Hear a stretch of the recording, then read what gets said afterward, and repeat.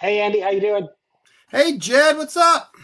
Not a whole lot, in my neck of the woods, but there's sure a lot going on in education policy and charter school policy. Liked your post today on the latest PISA scores and all those things. Lots of stuff we could dive into, So you're but dating us. You're dating us already for listeners. So we're recording this on a Friday. It'll come out sometime next week. So who knows what'll happen between now and then. So you have to take everything with that caveat. I thought that maybe we would dive in today, having a visitor from Fordham who's just finished a great new piece on the effect of competition in the charter school space. Um, so, any other introductory comments you want to make, Andrew, Andy, or you want to just dive into stuff? Well, if I don't think that's a good idea, it's a little late now, right? Yeah, no, Well, stop me if you've got something else on your mind, whatever. no. I Uh, think this. I think this will. Again, it's a really interesting study. It's good to have a guest. Although people seem to really like the last. I got a lot of feedback on the last podcast. But I think it's I think it's great to have a guest, and I'm super glad that this particular person was able to take time out. The study just came out this week. Was able to take time out of their busy week to join us. let's bring David in. David Griffith is joining us, who has written several reports now for Fordham. David, thank you for being with us today. Hey guys, thanks so much for having me. And David, that So, is a fantastic house you have. Yeah, I mean, what is Mike paying you guys over there now? yeah. This is my row house in DC. Everything that you see is 100% real. well, I already asked him before we started recording whether he plays piano, and he doesn't, right? So that piano looks like it needs to be used by somebody in the family there. That makes two of us. Do you play an instrument, Jed? I was just saying that my grandmother sent me her grand in the last year of her life, remembering that when I was 8 years old, I played piano, and not knowing that I'd given up piano playing for like 25 years. So I got it, and I felt so shamed by it. I got some lessons, and now I play well enough to irritate the neighbors. That's fantastic, though. Yeah, That's one of my big regrets. My wife's a very good musician. She's in a band and so forth. And but I am, she's one of these very musical people. I am not. So like when we do like our concerts and stuff, I do the business and logistics side because everyone's, you talk to musicians, they're like, it's not true that everyone can't be a musician or has two left feet or whatever. But I actually think it is. I'm living proof. My lived experience is that that's actually true. I'm good at listening to music, guys. Yeah, exactly. Consuming it. well, I could go on piano playing forever, but let's dive into David, your new report. Look, I've just liked how Fordham has kept the all boats rising story a central piece that you're coming back to again and again. If I recall, your all boats rising or something titled something similar to that came out in like 2019. I think it was a great piece. I am constantly reminding charter folk that we need to be able to talk about how all of public education is improving as we grow. It's so important that I think the other side knows that the counter narrative is their most valuable one. I think, like in Massachusetts, when question 2 was voted down, basically the voters, after the fact, we did an autopsy. They bought that charter schools in Massachusetts were actually doing a better job with kids, but they had been convinced that the growth of charter schools somehow makes all other schools worse, and so they voted it down. And for me, all of our advocacy has to pass the question 2 test. Yes, we're doing a great job with kids, but as we're growing, everything is getting better. And the competition piece is one of these ideas about how things get better. And now you've come out with this new report, which really focuses in on competition. Why don't you share with our listeners to begin with, what's the study, what are the main findings, and what you think the significance is? Yeah, well, thanks so much for that sort of segue and laying the table like that. The gist of the study is that we wanted to look as comprehensively as possible at the level of competition that school districts around the country are facing, and in particular, the big school districts. And there's obviously a lot of overlap between competition and school choice, but we chose competition as our lens because it's very, very hard to quantify school choice comprehensively, as I'm sure the two of you know.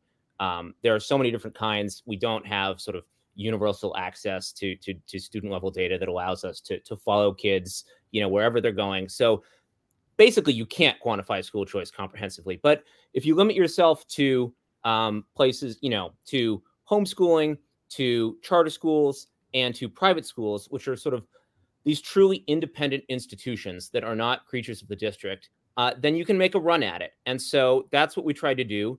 To my knowledge, nobody has really tried to do this before, but we tried to tell the story in the 125 biggest districts in the country of how many kids were not attending district schools, how that number varied, depending on which group you belong to, and how it had changed over time. And there are four big findings, but I think the one that I don't want to overlook is the first one, and that is basically that the death of traditional public schools has been greatly exaggerated. There is this media narrative, and I identify center left, but it is a media narrative, right? That public schools are dying, right? And as with so many stories, there's sort of a grain of truth to that, right? But it also is exaggerated. And so when you look at the biggest school districts in the country, despite the growth of charter schools, despite the growth of voucher programs, despite the growth of homeschooling, your typical big district, 80% of kids are still attending traditional public schools. And so all of the sort of Sturm and Drang that surrounds school choice is really about the move from about 15% to about 20% of kids who are not in your standard issue district run school. So it's just, it's overblown. And if you take the view that competition is good, that choice is good, then we still have a lot of work to do. Okay, so staying on that for a second, because I do think that's really interesting. We'll get but let's just stay on that thought for a second. I think a parlor game you're hearing more and more with this, because you do have some places that are now saturated with choice, and people are like, oh my God, this guy's going to fall. But among serious analysts, a parlor game that you hear a lot is, okay, in a really saturated environment, so with ESAs, charters, some significant penetration of private and parochial schools, what number do you actually expect to see? And if you ask that question on Twitter, people are like, oh my God, public schools are dying, only 10% of the kids will be left. But in reality, people who study this are giving really pretty high numbers, which doesn't mean that's not a problem from a school finance standpoint or won't be disruptive, but it's not the bottom falling out. So say a little bit more about that, because I think that's just a super important piece of context here, just to start with.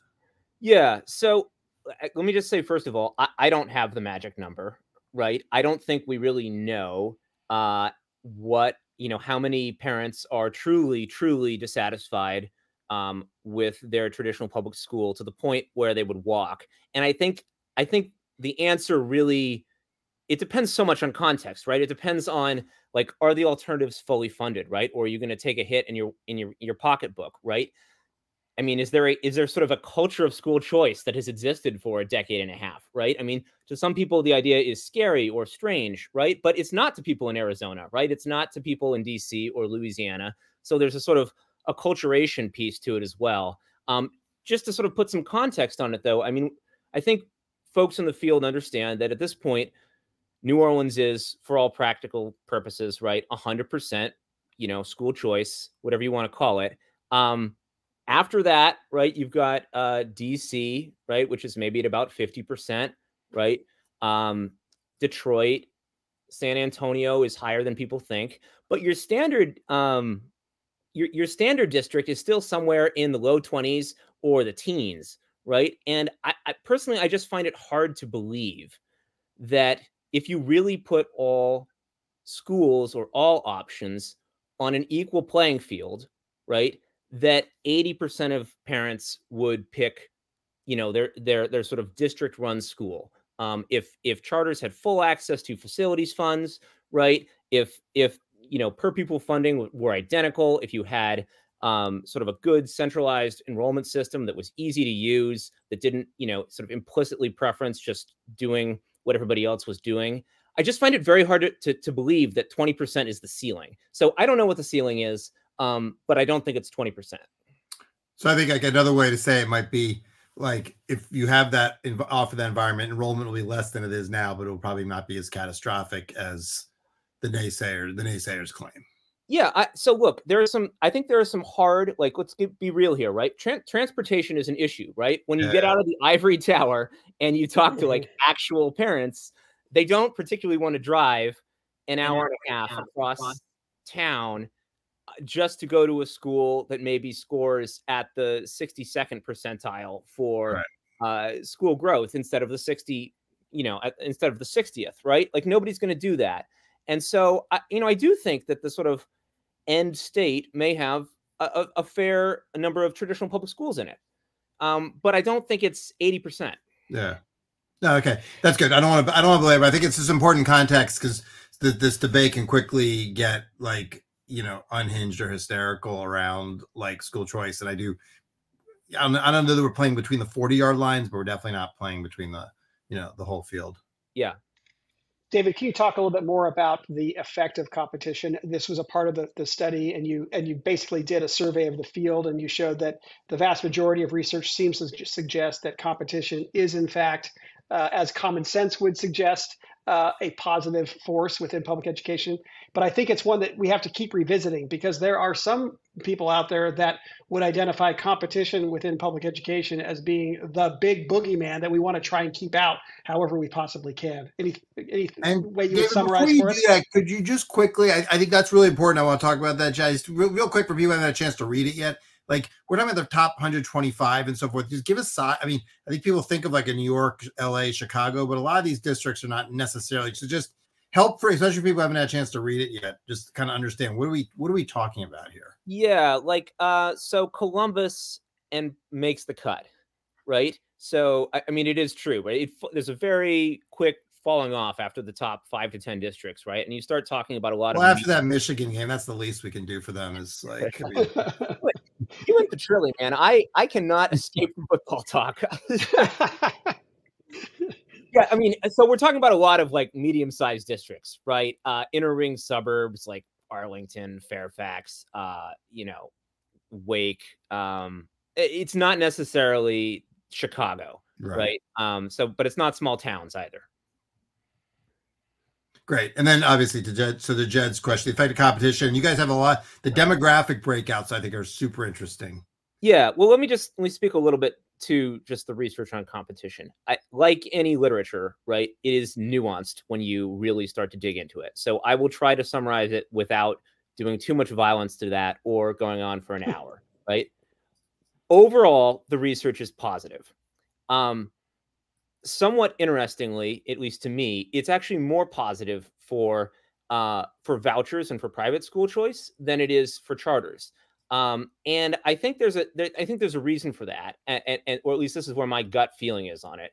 I think that there are probably some transition costs associated with dropping an entirely new school into a community that hasn't had it before. And so I think, when you're talking about like a sort of a smaller suburban or rural district, there could be some transition costs. But I think over a 10 to 15 to 20 year time period, right? I think which is kind of the what many of the studies are looking at. I think there's just no question that competition on average is positive. And I think it's also really important to just note, like, you say competition and people, they picture like, I don't know, some sort of cutthroat test factory, right? But there's no reason that you only have to compete over tests, right? I mean, you can compete to see how safe your school is, right? You can compete to see how nurturing it is, right? You can compete to see who has the most fun recess, right? So that's kind of where I always start is like, look, when we talk about competition, right? Rationally, most parents do not care about test scores, right? What they care about are these other things, right? Is it the kind of place where you'd want to send your kid, right? And so rationally, when you're in competition, right, with another school, you should want to make your school attractive based on those metrics, right? You should want to make it a place that anyone would want to send their kid, right?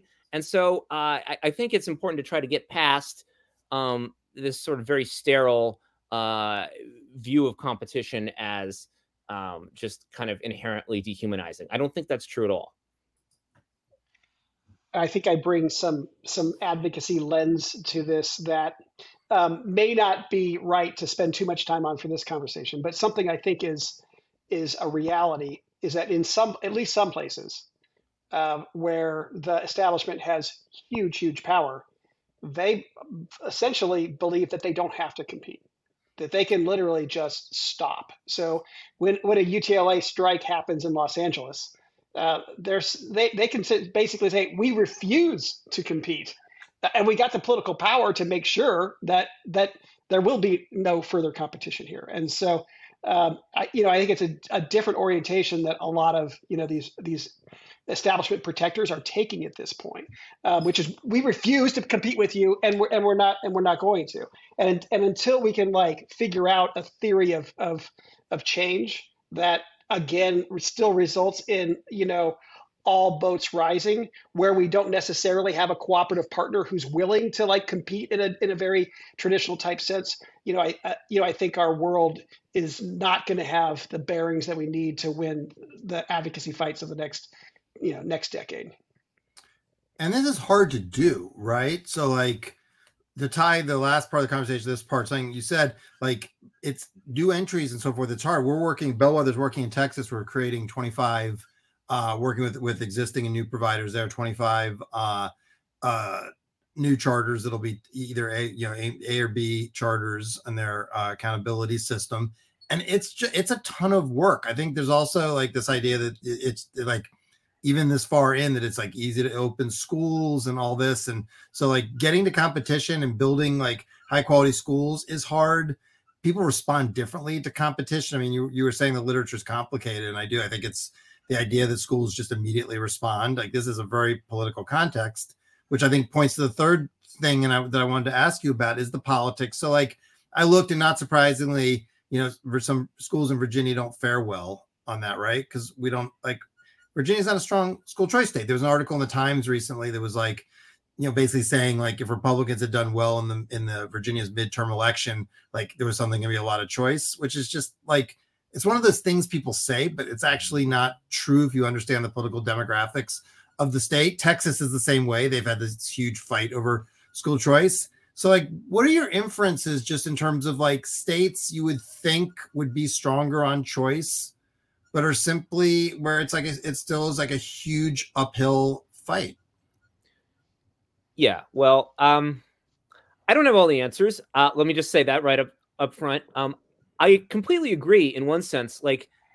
There's this sort of mystery when you look at the states that have seen a lot of charter growth or a lot of voucher. I mean, it's not obviously red states or blue states, right? I mean, the last states that don't have charter schools, for example, are places like Nebraska and Montana, right?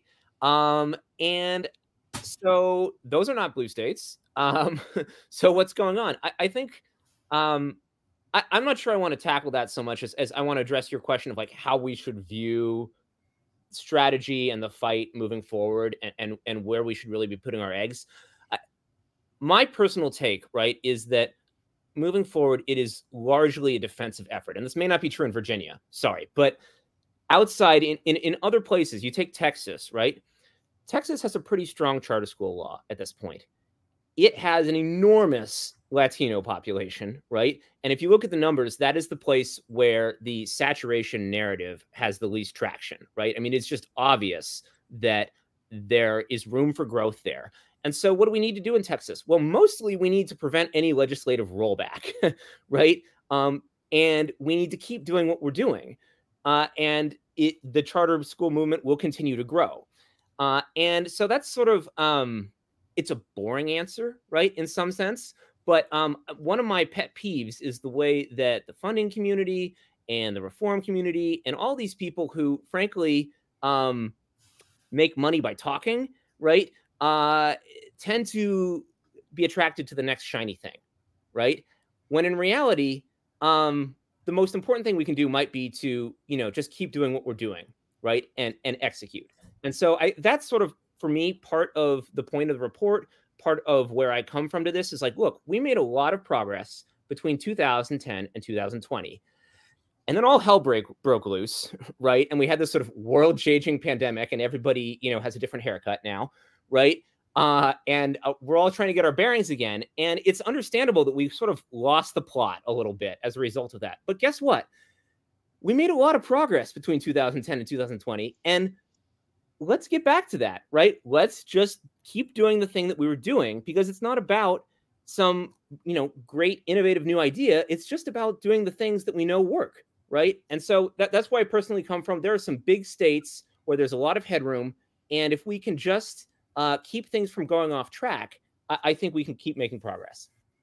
Well, that's basically that's one of our themes. There's always new opportunities waiting around the corner, waiting to meet you. But talk a little bit more, if you would, about like strategy then for advocates. So you're saying execution. The forward of the report talks about, well, okay, like this is probably a roadmap, but like if you're thinking in terms of advocacy, which obviously, Jed thinks about all the time, like maybe these states that are in these places that are sort of deserts, they're deserts for a reason. And so you ought to be doubling down on the places with the strong laws. And that your strategy should be going to places where there's a more fertile opportunity, or should it be, okay, this is a roadmap to places where there's not a lot of competition, particularly, I don't want to lose, I want to come back to some of the demographic stuff, particularly for kids who often are most underserved by schools today. So that is the place to go have that fight.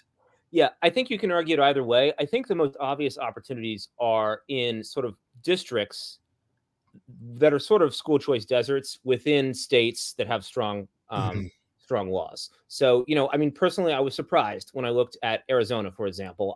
My sort of in the back of my head, right, I'm always seeing that long list of school choice programs in Arizona. I just assume Arizona is super saturated. It's not clear that it is if you look at the number, right? If you actually look at the numbers, it's not clear that it is. And I think that's probably also true of places like Florida that are growing so quickly. It's like there's no way that the school choice movement could possibly keep up, right? I think there are a lot of sort of hidden, I don't want to call them hidden gems, but I think there are a lot of places that we've overlooked, particularly in sort of inner ring suburbs that are, it's just there's plenty of headroom left. And I think it's the places where school choice is happening, but it's not happening everywhere, and it's not happening as much as it could. Jed, what about you? Let's turn the tables. Ask the questioners a question. Well, look, I think that the story in places like Texas, where people presume that everything's rosy for charter schools, that has actually not been the case, and they have struggled to get new charters approved at the state board, and they've had cities that have been blocking the building of new school buildings, and the association tries to run charter-friendly legislation in the state capitol, and who is it that kills it but 25 Republicans? So they had to build the political strength, and they changed, what those Republicans were in the legislature, and now they're able, to get bills through the legislature, and they've also won elections at the state board race. So yes, I think Texas is perhaps ready to step into that space where we can have the pace of growth that I think parents actually demand, but it requires diligence even in the red states. And when we talk about Arizona, Arizona is fascinating, right? They projected that their voucher program was going to cost $65 million a year. And now it's projected at $900 million. $900 million. That's how many additional people. Now, some of it is just the people that were already in private school are just getting a subsidy and all that kind of piece. But I think we see that, there are there's huge demand there. The question is, can we get the breakthrough policy changes that we want? And then do those policy changes actually increase competition and choice? Because you could argue that, hey, you let universal vouchers happen, but people can top it off with, additional tuition payments, and they can screen out special ed kids like they can in Arizona, and they're going to screen out low performing kids. Well, it may very well be that the kids that we're most focused on getting better opportunities to are actually going to be given new choice and new competition, with the new things that we're bringing forward. Let's stay on that, because I thought that was some of those interesting overlays you did, David, like looking at the demographics. And I think one of the things that really came through, it's another one of these places, and there are way too many of them, where the rhetoric around the sector and all these debates is like equity and equity commitments, and then you look at how these policies play out, and you're like, the kids who need this the most, so in particular, low income kids, Black kids, Hispanic kids, who are most underserved, special ed kids, as well as Jed mentioned, aren't actually seeing the benefits of this. And it seemed like there's a lot of places where there's a lot of competition for upmarket white kids. And so, like, talk about that, because that given like the rhetoric we hear from all the foundations and what everybody cares about, and then you see this disconnect, it's curious. Yeah, well, I think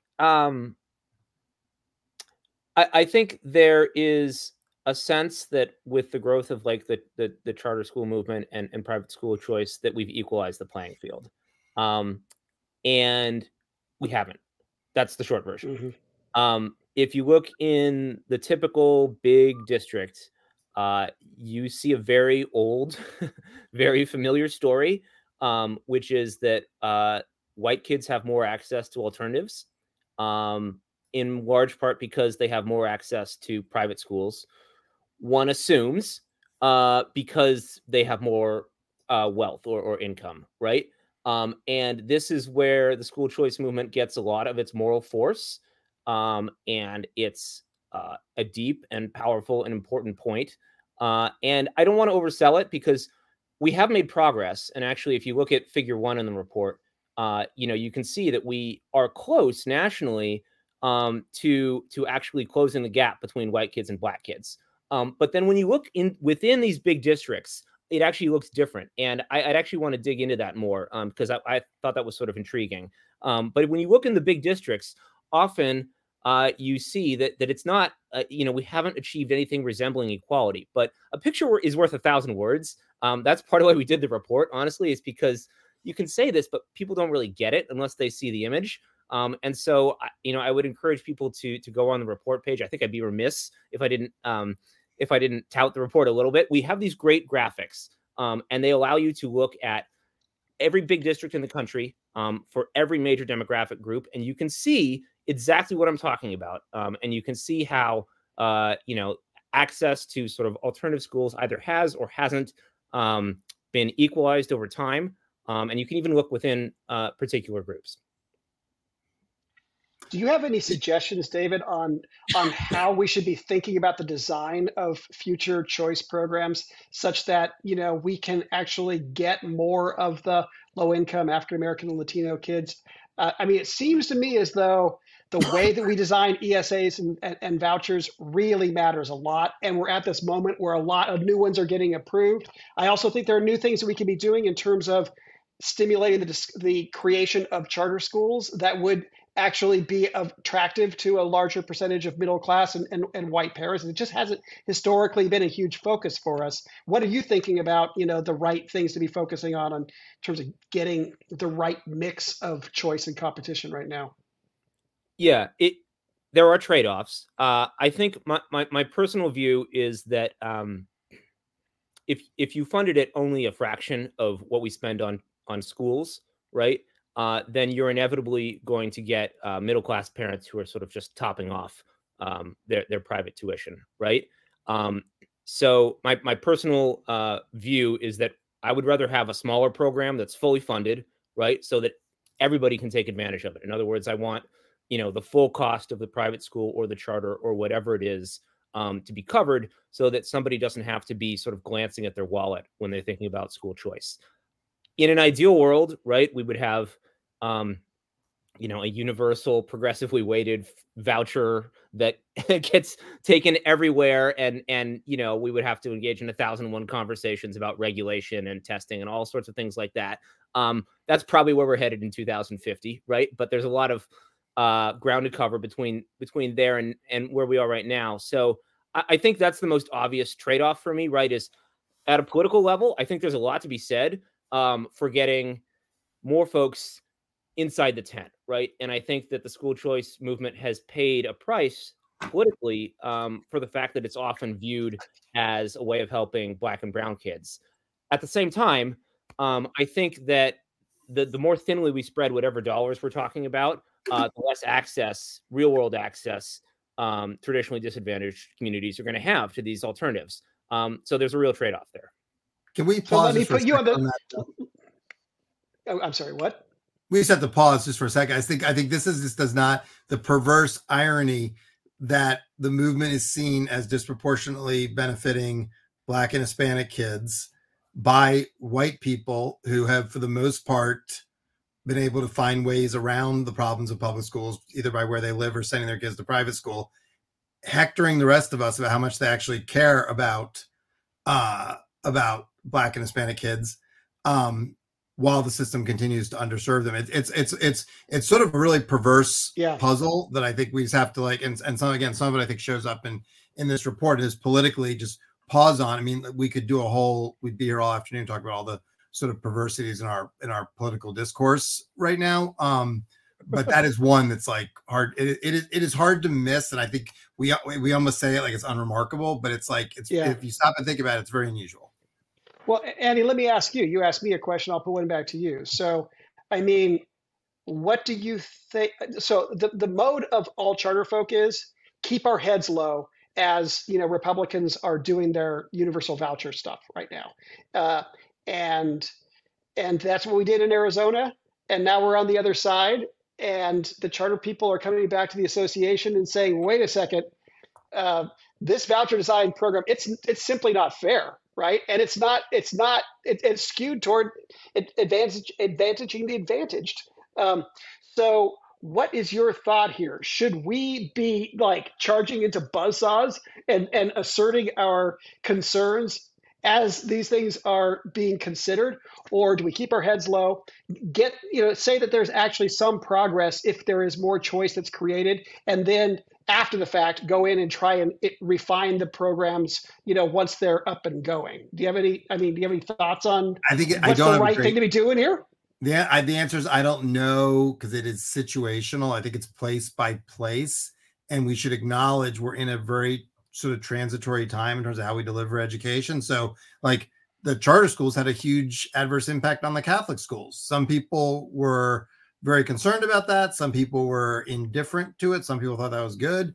But like it was clear it was an impact. And if you think the Catholic schools were sort of an important part of the community, provided a good option, did a good job on character education or whatever, that was a concern, but it didn't stop us from having charter schools. And I feel like these programs, it's 101. And I think it's going to, like in different places, it's going to, okay, we're going to have a chance to come in and refine where there's problems, and others we may not. And so when that negotiation is actually happening, you need to be at the table. I just think I'd be very leery to have some unified field theory. Maybe David does, but it just seems very situational. It just seems very situational to me in different places, in different contexts. And we just have to acknowledge there will be trade-offs. Part of the problem with the whole dialogue is every trade-off just gets weaponized. But that's just policy 101. There's going to be trade-offs to these different approaches. David, do you have a unified field theory on how we should handle this? I don't have a unified field theory. I think in my experience, right, the average traditional public school teacher cares authentically about just, traditionally disadvantaged kids, right? And I think that's why we have a hard time getting through to people, is because that's so manifestly the case if you talk to real world teachers, as actual parents do. The institutional incentives are hugely problematic, right? So you think about the fight for example, funding equity within districts, right? I mean, arguably, it's a totally rational thing to do if you're most worried about losing kids at the high end, right? The kids who might go to private schools. Well, of course, you're going to put more money towards the schools that are trying to keep those kids, right? So, I think part of the challenge is that so much of this operates in the realm of market theory and economics, and the average person's experience of school and the average person's experience of teachers is very different. So I don't know. I'm going to leave the politics to you guys, in all honesty. So I'm a researcher. I appreciate your bringing me into this wonderful political dialogue, but I am not the expert. Yeah, no, I think it's hard. I don't think there's a clear answer. I think it's more just how do you? I do think people care a great deal in the abstract, and they care a great deal with the kids right in front of them. There's a gap when you look at the system again and again. You see that gap. Sort of, how do we translate this at any scale? So, like, I mean, some of the divisions in your report I'm familiar with, and like, I don't think it's a lack of caring in the central office. They just have different priorities. They care about public relations. They care about the story that they're going to tell. They don't want competition. And so I don't know that caring is the right, as a political matter. We need to have the debate on those other terms. Yeah, when I talk to the average DC Democrat, right, they're remarkably convincible. But I think a lot of the way motivated reasoning works that people don't realize is it's about attention bias, right? People just don't think about this, right? They care about climate change. They care about whatever, right? They don't realize that the fact that education isn't for poor kids isn't at the top of their agenda, is itself a manifestation of sort of the conversation that they've been a part of, what they're swimming in. And so the first thing you have to do is assert, like, look, no, this matters a lot, right? You care about this. You say you care about this, right? Now think about it for a second. And so I don't know. I don't know. Have any big answer except you take them one at a time and you try and change their minds.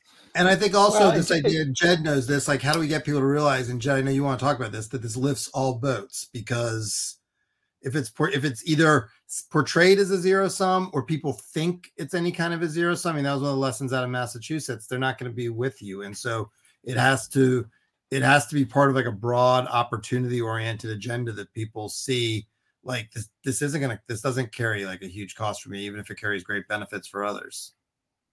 Yeah, it depends on what sea, we think boats are rising on. And one of them could be on academic performance. And you named, David, some of the other ones we could be thinking about.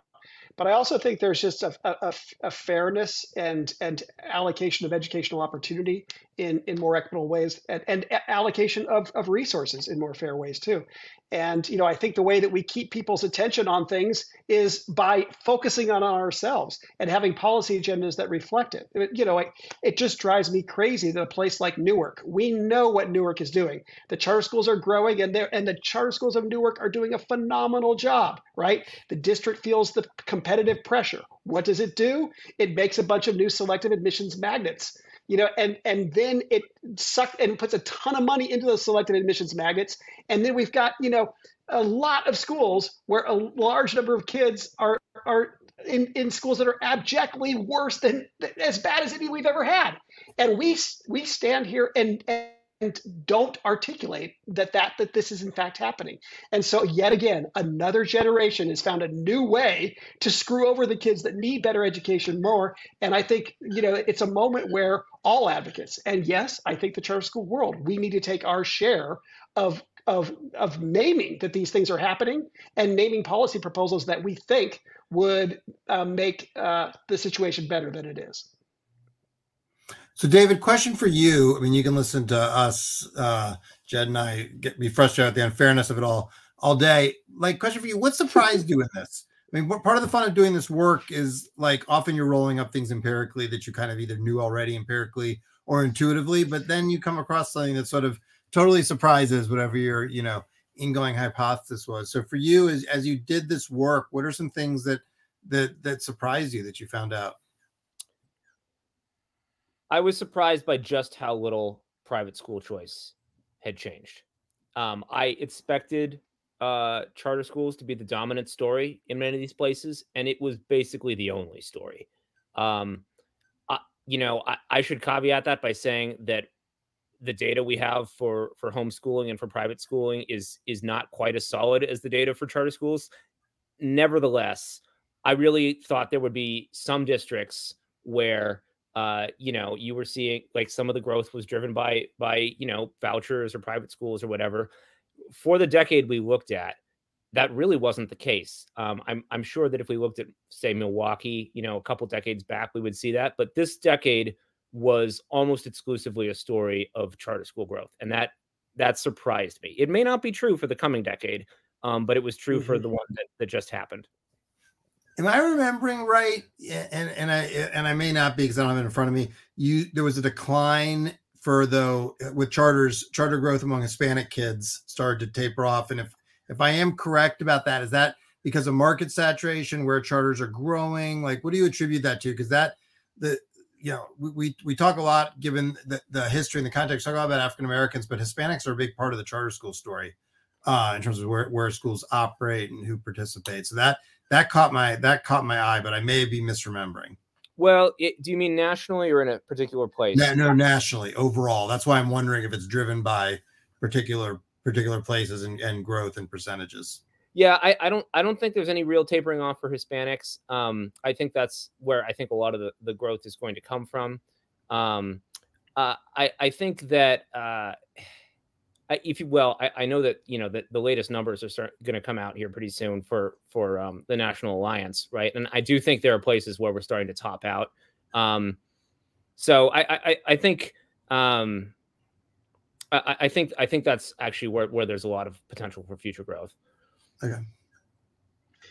Yeah, I think that as far as I know, Andy, the fascinating thing was how we fell behind with Latinos early, and we exploded with African Americans. We just had way overrepresentation with Black students, and what we've done slowly over time is we've basically almost gotten to parity, where the percentage of Latinos served in charter schools is at least equal to or almost equal to. Yeah, that's what I thought. I may have misconstrued. Because the way the things toggle, I may have misconstrued particular geographies for the overall sample. And like I said, I don't have it right in front of me. So, well, David, this is great research in general, and I am eager to see what you're going to do next. And what are you going to do next? Can we pause on that for a second? You said something earlier. We were talking about something you said I want to dig into. Is there more to come? Give us a preview. Well, there's always more to come. We've got some great reports coming out in the next few months. I'll just say that I always think about school choice, and we're also thinking about accountability these days because we feel like we've been on vacation for too long. So Fordham is looking for a way to restart the conversation around accountability, not necessarily meaning go back to no Child Left Behind. I don't think anybody wants to do that. Right. But trying to get our hands around, the issue with attendance, the issues with just grade inflation, the issues with all these cultural shocks that happened as a result of the pandemic that we're now trying to unwind and get back to, holding kids and ourselves to high standards. And sort of insisting on excellence. So those are the big themes of the things that we're going to be coming out with in the next couple of years, I think. And we're just going to keep beating those drums. Excellent. Eager to see it. Share it with us when you got it. We'll have you back for another conversation. This has been really great, David. I would love to come back. It's so nice to show you my baby grand back there. And you guys are a lot of fun. Thanks for having me. Hey, thanks. Appreciate it. Thanks for being here. Great. Well, Andy, we'll wrap up for now, and we'll hopefully get one more recording in before the end of the year. But we'll wrap up from here, I think. Thanks, Jed. I'll see you soon. Okay. See you guys. Thanks so much.